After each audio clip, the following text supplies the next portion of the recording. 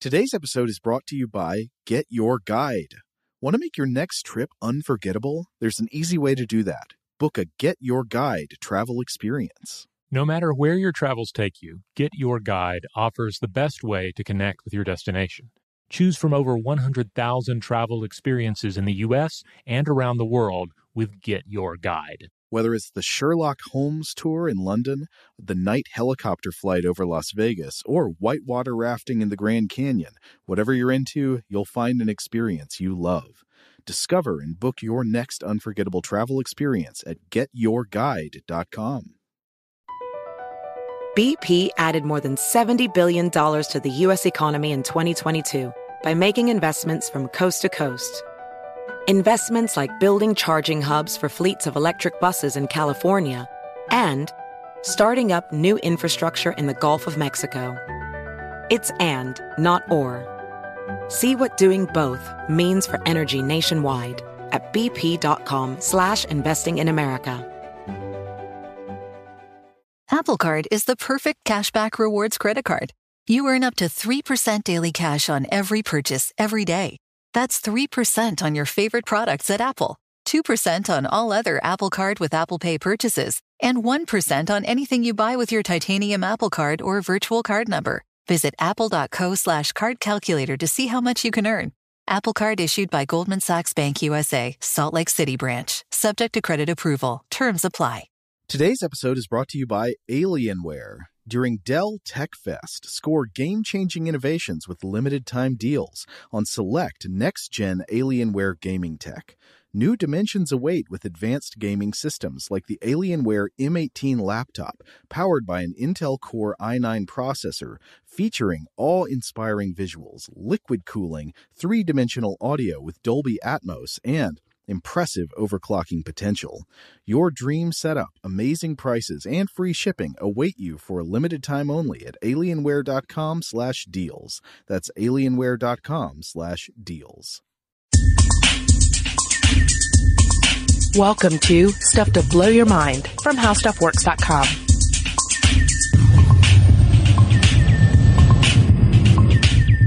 Hey, welcome to Stuff to Blow Your Mind. My name is Robert Lamb. And I'm Julie Douglas. And you know, we all have a lot of ideas about what shame is. Certain images come to mind from our own life, from the world of fiction. But we're here to tell you that shame is Spider-Man. Shame is Spider-Man. And let's explain that. Let's unpack that. Because there was an experiment. Yes. All right. Yeah, indeed. A 2013 study published in the Proceedings of the National Academy of Sciences that took more than 700 participants from Finland, Sweden, and Taiwan. And they had them view emotion-laden words, videos, facial expressions, and stories. And then the participants self-reported areas of their bodies that felt different following the exposure. So then they took this information and they used it to create computer-generated silhouettes with the areas colored to note areas of increased bodily sensation, like reds, yellows, and oranges, and decreased cold blues. Okay? So the aim here was to map bodily sensations in connection with specific emotions. And it ends up looking like an infrared image, by the way. Yes, it does. It looks like straight-up infrared predator imagery of a human body. But it's not created that. It was created through self-reporting. And really, they're quite interesting looking. Do check it out. I'll include a link to the study on the landing page for this episode. Yeah, you should check it out because all of those emotions are represented on the body. And the only emotion that is a full-bodied emotion that's self-reported is happiness, which I think is not too surprising, right? But the one that we are focusing on today, shame, well, it's represented in a way that the person, the silhouette, kind of looks like Spider-Man. Indeed, yeah. Whereas happiness is like bright yellow face, yellow chest, and then red over the rest of the body. Shame is mostly dark body, but also some red on the chest, red face, and then these big sort of almond-shaped yellow blotches right where our cheeks would be, but they really do look like the large, low, almond-shaped eyes of everyone's favorite comic book web slinger. Now, this was observed by a commenter on the actual article, which we thought was pretty clever.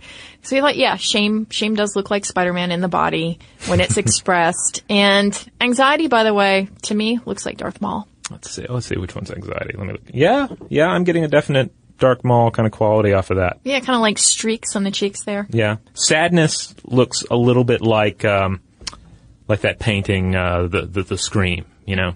I thought that too. And I thought, yeah, that is sadness. Although the Scream, I think, is supposed to be some sort of existential terror. Yeah. That's also sad too, right? Sadness also kind of looks, unsurprisingly like the ghost character on Yo Gabba Gabba. Goomba or something like that. I can't remember. Gooble. Yeah, it looks kind of like Gooble. Can't believe we know that. All right. So obviously we're talking about shame today. That particular feeling that is evoked when, say, your grandmother says something like, "Shame on you, Julie Douglas, shame on you." Right? There's a whole boatload of stuff associated with shame. But first we should probably define it. Yeah, and in this we get into the basic meat of shame and guilt. They're often thought of sort of as the same thing, but they're different. They're quite different. And this is really important. Like, a lot hinges on this. Yes. So what's guilt, right? When do you feel guilt? You feel guilt when you have remorse for something you did, a specific crime, a specific action. There's this thing that you did, and you're like, I did that. That sucks. I'm sorry that I did it. But then you have shame. And shame is a little different. Shame is, if it's attached to an action, then it's more like, I can't believe I'm the type of person who would do that. It's the painful feeling that arises from the consciousness of something dishonorable, improper. It's almost more tied to, there's something wrong with me. There's a fault in me, not a fault in merely in my actions. Yeah, sociologist Brené Brown says, in the simplest terms, shame is about who we are, not what we've done. It's often lasting, devastating, and makes us feel abnormal and alone. And she gives some examples of her own research into this when she's looking at the difference between guilt and shame. She says, guilt is, I did something bad. Shame is, I am bad. Or I made a flawed decision, or I am flawed. Mm-hmm. So you see the pattern there. Yeah, there are fundamental differences here that will definitely pull apart in this episode.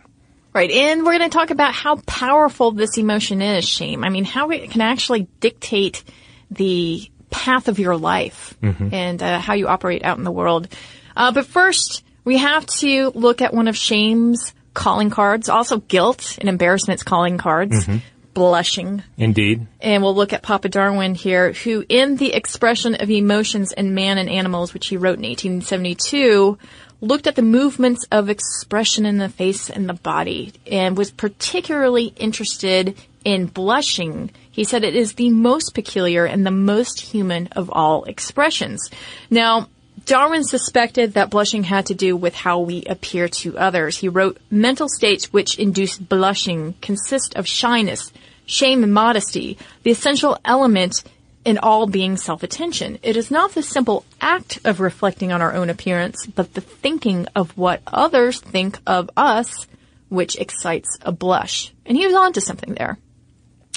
He also felt like the blushing was directly related to the part of the body that the person was thinking of or thought was being observed. In part, he thought this because he was looking at a physician's account of a woman who, when she disrobed in her chest area, began to blush in her chest area. Now, he was taking his cues mostly from physicians' accounts because he wasn't going around making people blush and then gathering a bunch of data. So that's where he was collecting some of his thoughts from. And he also thought that blushing could have been genetic, like this idea that the more your ancestors blush, the more robust it would show up or be selected for in yourself. Now, is this the full picture? No. And in fact, Darwin didn't distinguish between embarrassment and guilt and shame to try to get to the reasons for blushing. He just kind of lumped them all in one big pool. In 1871, he wrote to his friend H. Wedgwood. He said, I wish I had said more about shame, an awfully complex subject. where no two persons would ever quite agree, and I hardly expect anyone will agree with me. But as yet, I nail my colors to the mast. In other words, here's what I've figured out so far about shame and blushing, and I don't think it's the full picture. You know, and indeed, the full picture is still kind of lacking today, even though there's been a lot more study since that time. You know, with blushing, we're talking about the involuntary reddening of a person's face due to emotional stress. That might be anxiety, it could be romance, anger, embarrassment, and of course, shame. Now, the questions arise, though, of course. Exactly, how is it coming about physiologically? What are there different types of blushes? We observe things like the mere awareness of a blush can cause it to increase. Being told that you're blushing when you're not can cause the blush to manifest. And certainly mileage varies from person to person. We can all think of people who blush more easily than others. But scientists have asked, is a blush a single phenomenon, or are there different kinds of blushing? Like, how do you make sense of the fact that you have like that sudden blush, like, oops, did something embarrassing, oops, I'm really ashamed, just total red face, versus the creeping blush that might manifest, slowly during the course of a presentation or a speech or an increasingly intense conversation? As psychologist Ray Kreuzer points out, it's an understudied area. It's an understudied area of human expression. And part of this is because the blush is difficult to measure, even with our modern tools, even with thermal sensors and cameras. The fleeting blush, especially like the micro expression of blushes, is very difficult to study. And the physiology of the blush itself is really a complex tapestry that involves the sympathetic nervous system and its regulation. It involves bradykinin, a compound released in the blood in some circumstances that causes contraction of smooth muscles and the dilation of blood vessels, histamine, nitric oxide, and a number of other combined factors. And plus, you can throw and you can also throw into the mix that there are plenty of other things that can make your face flush. Not only emotions, but hot flashes, exercises, sexual arousal, you name it. BP added more than $70 billion to the U.S. economy last year by making investments from coast to coast. Investments like building charging hubs for fleets of electric buses in California and starting up new infrastructure in the Gulf of Mexico. It's and, not or. See what doing both means for energy nationwide at bp.com/investing in America. Today's episode is brought to you by Alienware. During Dell Tech Fest, score game-changing innovations with limited-time deals on select next-gen Alienware gaming tech. New dimensions await with advanced gaming systems like the Alienware M18 laptop powered by an Intel Core i9 processor featuring awe-inspiring visuals, liquid cooling, three-dimensional audio with Dolby Atmos, and impressive overclocking potential. Plus, build your dream setup with great deals on select gaming monitors, mice, and more must-have electronics and accessories. When you shop online at alienware.com/deals, you'll have access to leading-edge gaming technology to conquer the competition and free shipping on everything. Amazing prices await you for a limited time only at alienware.com/deals. That's alienware.com/deals. From football playoffs to basketball madness, TCL Roku TVs are the best way to stream your favorite live sports. With all the biggest sports channels, a sports zone with all available games in one place, and apps like iHeartRadio with sports podcasts such as The Herd with Colin Cowherd. Cheering on your favorite team has never been easier. A big screen TCL Roku TV offers premium picture and sound quality, so you'll feel like you're right in the action. Find the perfect TCL Roku TV for you today at Amazon.com. Hi, I'm Antonia Blythe, and this is 20 Questions on Deadline. Joining me today is Alison Brie. Welcome, Alison. We got second place in my 7th grade lip sync contest for one of the songs on that album. The one that was like, "You've already won me over." Oh, that's a good one. Yeah. It's a very slow. Of all the options. In spite of me. Like, what did we do? It's so slow. Don't forget to listen to 20 Questions on Deadline. Thank you again, Alison. Thank you. Well, there's also the kind of blush that can arise when you do have attention directed toward you, but it's pleasurable, right? Like maybe it's some sort of positive experience and you're blushing, but it then can become negative because you're called out for it. Right. So there's a changeability to blushing. And there are a ton of different kinds, as you say, that we haven't really gotten to the bottom of, and a bunch of different sources for blushing. But I think most people can relate to a blushing related to unwanted attention at one time or another in your life, right? Mm-hmm.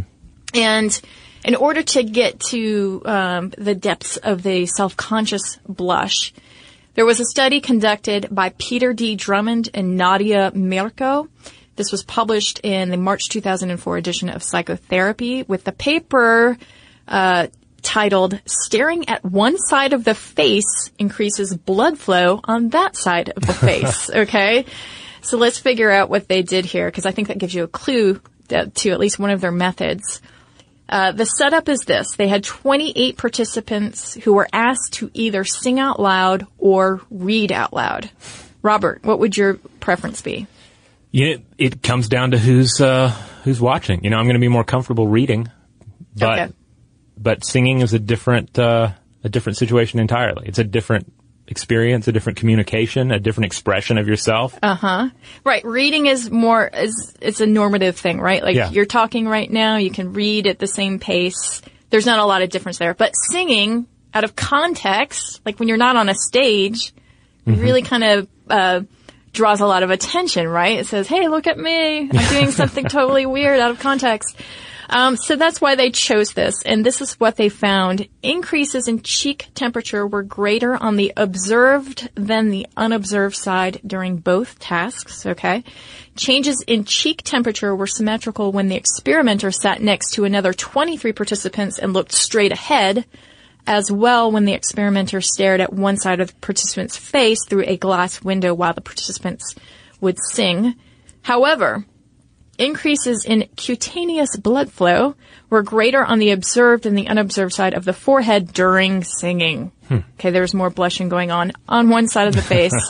So I think that gives you a bit of a clue as to that unwanted attention and how it would act on the body. Okay. And, of course, as we were discussing before we came in to record, I imagine this may differ depending on how musical one's family upbringing is, or how prone one is to break into song in their daily life. Right. If you were really off-key, perhaps you would have a scarlet blush, which might even be sort of saying, I apologize. And indeed, that's a whole other argument, that blushing is a signal to your fellow primates to communicate something. Now, when it comes to primates, it's worth noting, I think I've mentioned this in the past, when you look at social and non-social primates, the non-social ones, the loners, that's where you tend to find the really crazy-looking primate faces. That's where you see a whole lot of colors and just crazy stuff going on, like really the eye-catching primates. But the social primates, those are the ones that are going to have the plainer faces, the faces that there's less remarkable coloration going on, and that's because the face, as with humans, is essentially a communications array. It's for the use of expressions and micro expressions to communicate what you're feeling and what you're about to do to those around you. And so the argument here is that the blush is pretty much the same. Now, if it is, then what is a blush saying? Well, according to clinical psychologist and author Robert J. Edelman, who's done a lot of work with blushing and shame, he says that you're essentially saying, hey, I'm sorry, I'm at fault. I understand the gravity of what has happened. I empathize. In short, it's signaling that the blushers, it signals the blusher's adherence to societal norms and acknowledges failure, communicates appeasement and a nonverbal apology, which I think matches up with a lot of our experiences of shame, Yeah. And I'm just curious to know, what sort of circumstances cause you to blush? Well, I was thinking about this earlier when you were talking about like positive comments making one blush. Like I do feel like I experience that. If someone says something nice about me in the presence of others, I get that kind of uncomfortable blush, even though I'm receiving positive feedback. It's kind of an embarrassment thing. I mean, it's not shame, right? You're no, not like, it's not a shame, but it must be that attention thing, Yeah. It's and in terms of like straight up shameful blushing, I guess I do blush if I forget to, do something, around the house, and it's like, oh, well, that's, like I said, I forgot to clean the cat box or something, like I might blush when I admit that because it's like, not only did I not clean out the cat box, I'm the type of person who forgets that the cat box has poop in it, which so is you have a little bit of guilt and shame with that. Yeah, because I'm a pretty, because I guess it kind of ties into, how I view myself and how I want other people to view me. So I view myself as the type of person who wouldn't let the cat poop build up. You're a cat box cleaner. Exactly. So if I deviate from that, like, that's like a fault in me, so. Yeah. I've thought about it before, and for me, oddly, it's when someone makes some sort of sexual innuendo. But I'm not necessarily embarrassed about it. In fact, I'm usually the first person to do that, to make some sort of, sexual innuendo joke. Mm-hmm. But if someone else says it, then for whatever reason, I think I've encountered that as well, yeah. Where it's almost like you're embarrassed for other people. Or even if it's like you're privy to the joke, so you are in the culture of the joke. You're among your fellow primates. And this is the subject matter on the table, So. Yeah, we actually got a great email about this. It's called secondhand embarrassment. Yeah. I mean, that ties in directly to what we're talking about here. But embarrassment is, again, its own category. It doesn't have these long-ranging effects that shame does. Before we get into the deterrent side of shame or its potential use as a deterrent, I do want to point out a couple of quick stats here. One, in a 1995 study found that 95% of those polled said they never blushed alone, which is interesting, and it kind of backs up the idea that it's about communicating. And being observed. Yeah. But then you already mentioned, blushing while writing, engaged in a solitary act. So, we were talking about this earlier, that sometimes from the effort of writing, especially if I'm writing some piece of fiction, that I come out flush-cheeked and blushing. BP added more than $70 billion to the U.S. economy in 2022. Investments like acquiring America's largest biogas producer, Archaea Energy, and starting up new infrastructure in the Gulf of Mexico. It's and, not or. See what doing both means for energy nationwide at bp.com/investing in America. Today's episode is brought to you by Alienware. During Dell Tech Fest, score game-changing innovations with limited-time deals on select next-gen Alienware gaming tech. New dimensions await with advanced gaming systems like the Alienware M18 laptop powered by an Intel Core i9 processor featuring awe-inspiring visuals, liquid cooling, three-dimensional audio with Dolby Atmos, and impressive overclocking potential. Plus, build your dream setup with great deals on select gaming monitors, mice, and more must-have electronics and accessories. When you shop online at alienware.com/deals, you'll have access to leading-edge gaming technology to conquer the competition and free shipping on everything. Amazing prices await you for a limited time only at alienware.com/deals. That's alienware.com/deals. Ready to unlock a world of entertainment? Philips Roku TV has America's favorite TV streaming platform built in, so you can watch live TV, catch every game, discover must-see shows and hit movies, and get all the best streaming apps in one place, like iHeart for all your favorite music, radio, and podcasts. Watch what you want, when you want. Immerse yourself in entertainment with premium 4K picture and sound for every budget, with sizes for every room. Find your perfect Philips Roku TV today, online or at your local Walmart and Sam's Club. Hey, this is John Ridley. And this is Matt Carey, documentary editor at Deadline. And welcome to Doc Talk. John, we've got a hard-hitting episode today. A lot of controversy. Well, maybe we should put the word controversy in quotes in the documentary field about the nominees for Best Documentary Feature. We're going to get into that with some amazing panelists. You get a shot, but the individuals behind every one of those images, they're complicated and they are human. This has been Doc Talk. Thank you. Great conversation. Thank you. Yeah, and I also want to point out that there was a 2009 study that found that people who blush due to some violation are seen less negatively if they blush. So the idea being that again, we're potentially communicating authentic shame over something. And then when we receive that signal from another of our fellow primates, we say, oh, well, they're really sorry. They really feel bad about it. So I'm going to be less hard on them because there's the blush. Well, and that's an aspect of vulnerability too, right? All right. So if you want to learn more about blushing, do check out Josh Clark's article, Why Do People Blush? It's really excellent. Now, when we talk about shame versus guilt as a deterrent, we've got some interesting findings here, especially if you start to think about your mom and what her modus operandi was growing up. Did she shame you or did she guilt you? Because one is far more effective than the other. And this sort of power of shaming, by the way, goes back way, way far, right? Oh, yeah. There is a power to it. It dates back at least to the stockades of colonial times here in the United States. But the question then becomes, does public shaming work as a deterrent to crimes or even unwanted behaviors? And George Mason psychologist June Tagnay, she wanted to answer those questions. She suspected that shame would be less effective than guilt in deterring future crime. So think of the example of guilt equals I did something bad, right? Mm-hmm. And shame equals I am bad, okay? Now what she did is she recruited more than 400 inmates at a local jail, all recently incarcerated on felony charges. She administered a standard assessment to identify which inmates were prone to guilt feelings or shame feelings. And it also identified those who were most likely to blame others for their problems, because that's key here too. Then the inmates served their time and they were released. About a year after the release, Tagnay and her colleagues followed up to see how they were doing, and they used several different measurements, including self-reports and public reports, to come up with a recidivism score for each inmate. And by recidivism, what we mean here is a relapse into criminal behavior that might land them in jail again.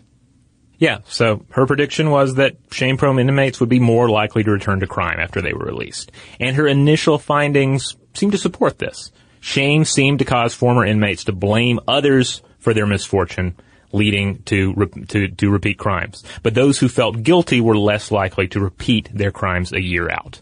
So again, it plays directly into, do you feel like you were actually guilty, or is it something deeper, right?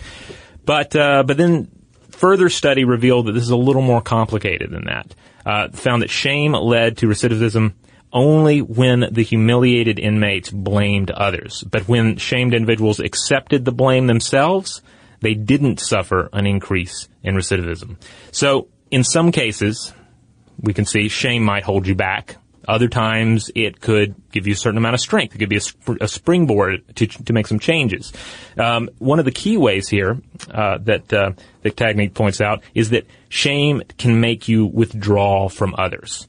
And it kind of depends on who you're withdrawing from, whether that's a good move or a bad. So if it means you're withdrawing from enablers, from other criminals, from addicts, well, then that might be a step in the right direction.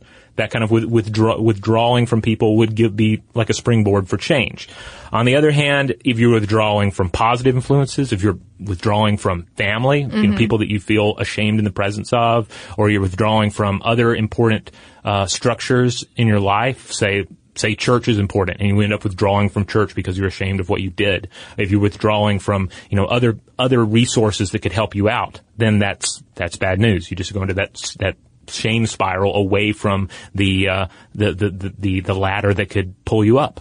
That's right. And particularly if you're withdrawing because you blame that person or that mm-hmm. institution or that thing.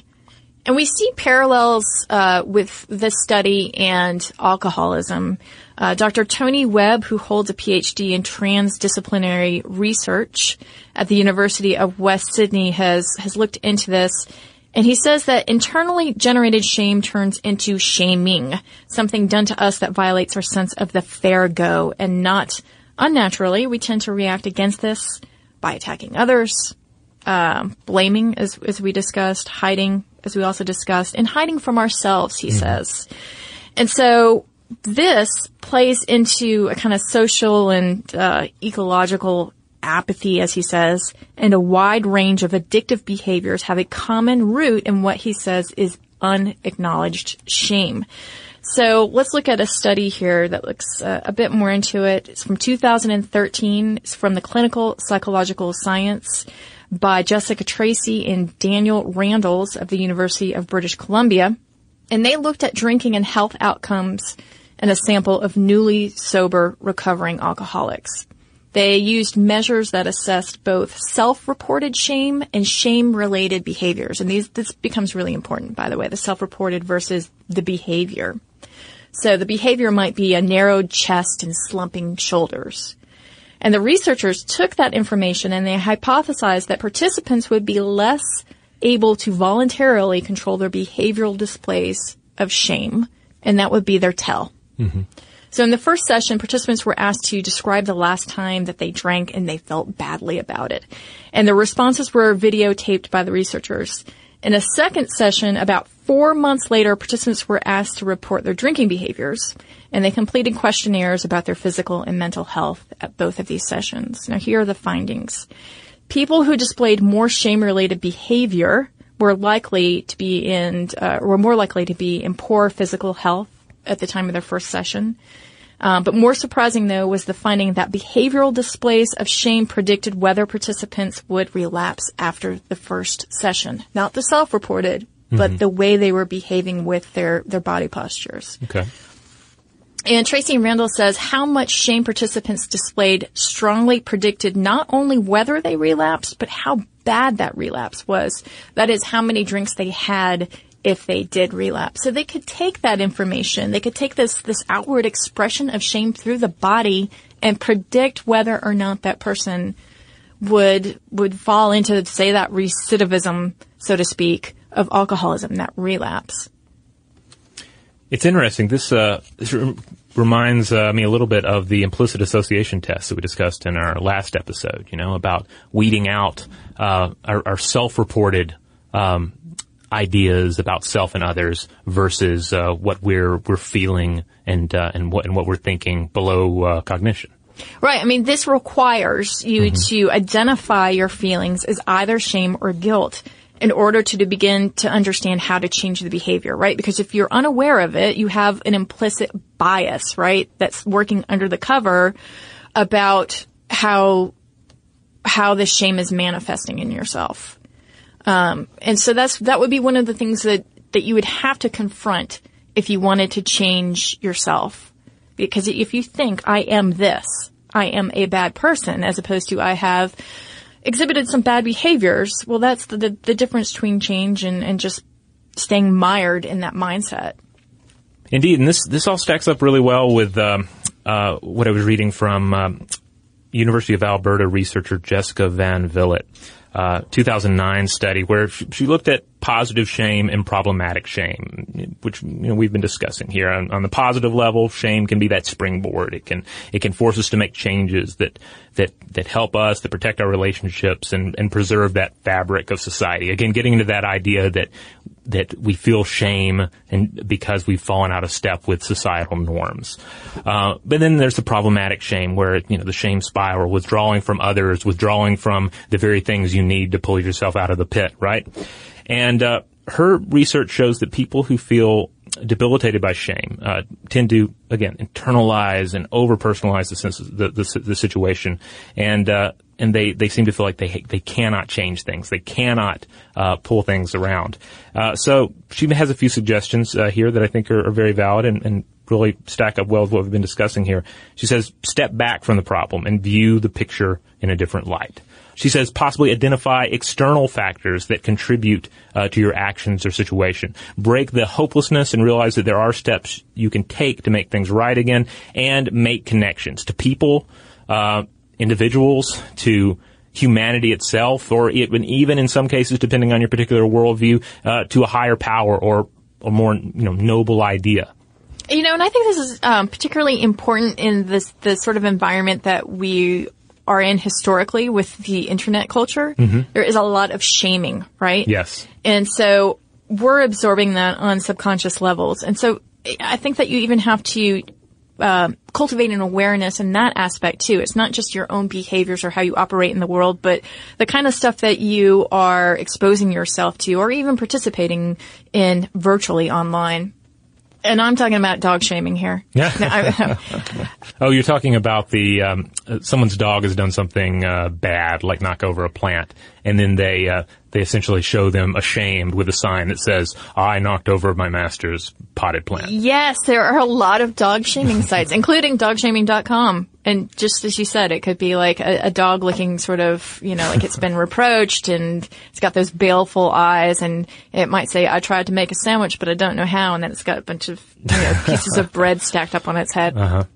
Because they, as we've discussed in some of our past episodes about dog and human relationships, they take on that submissive pose, which we often project shame and apology and, oh, he feels sad over what he did, when in reality it's submission.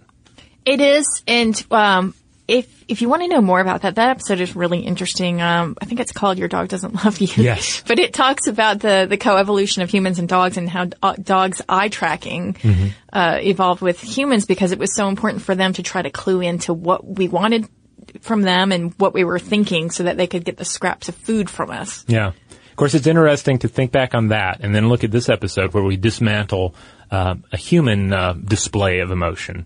And when you start really taking it apart, like, is it that different from from this display of obedience and submission on the part of the dog that we classify as being, oh, I'm sorry, and then we're talking about blood vessels welling up in the face, and it's basically saying, oh, I stepped out of line. It's in a way, it's kind of its own signal of submission. The difference here, though, is the dog is not saying, I am a bad dog. It's true. The dog's like, all right, what do I need to do to get to that treat? Yeah. What sort of, oh, you want the baleful eyes? Okay, here you go. There you go. Yeah. The human complexity changes everything. All right. Well, hey, you want to check out dog shaming? You want to check out that episode on whether your dog loves you? You can find all of that on the landing page for this episode, and that is at stufftoblowyourmind.com. That's the mothership. That's where you'll find all of our videos, podcast episodes, blog posts, you name it. And if you have feedback on this, on guilt, shame, embarrassment, you can send us an email at blowthemind@howstuffworks.com. For more on this and thousands of other topics, visit howstuffworks.com.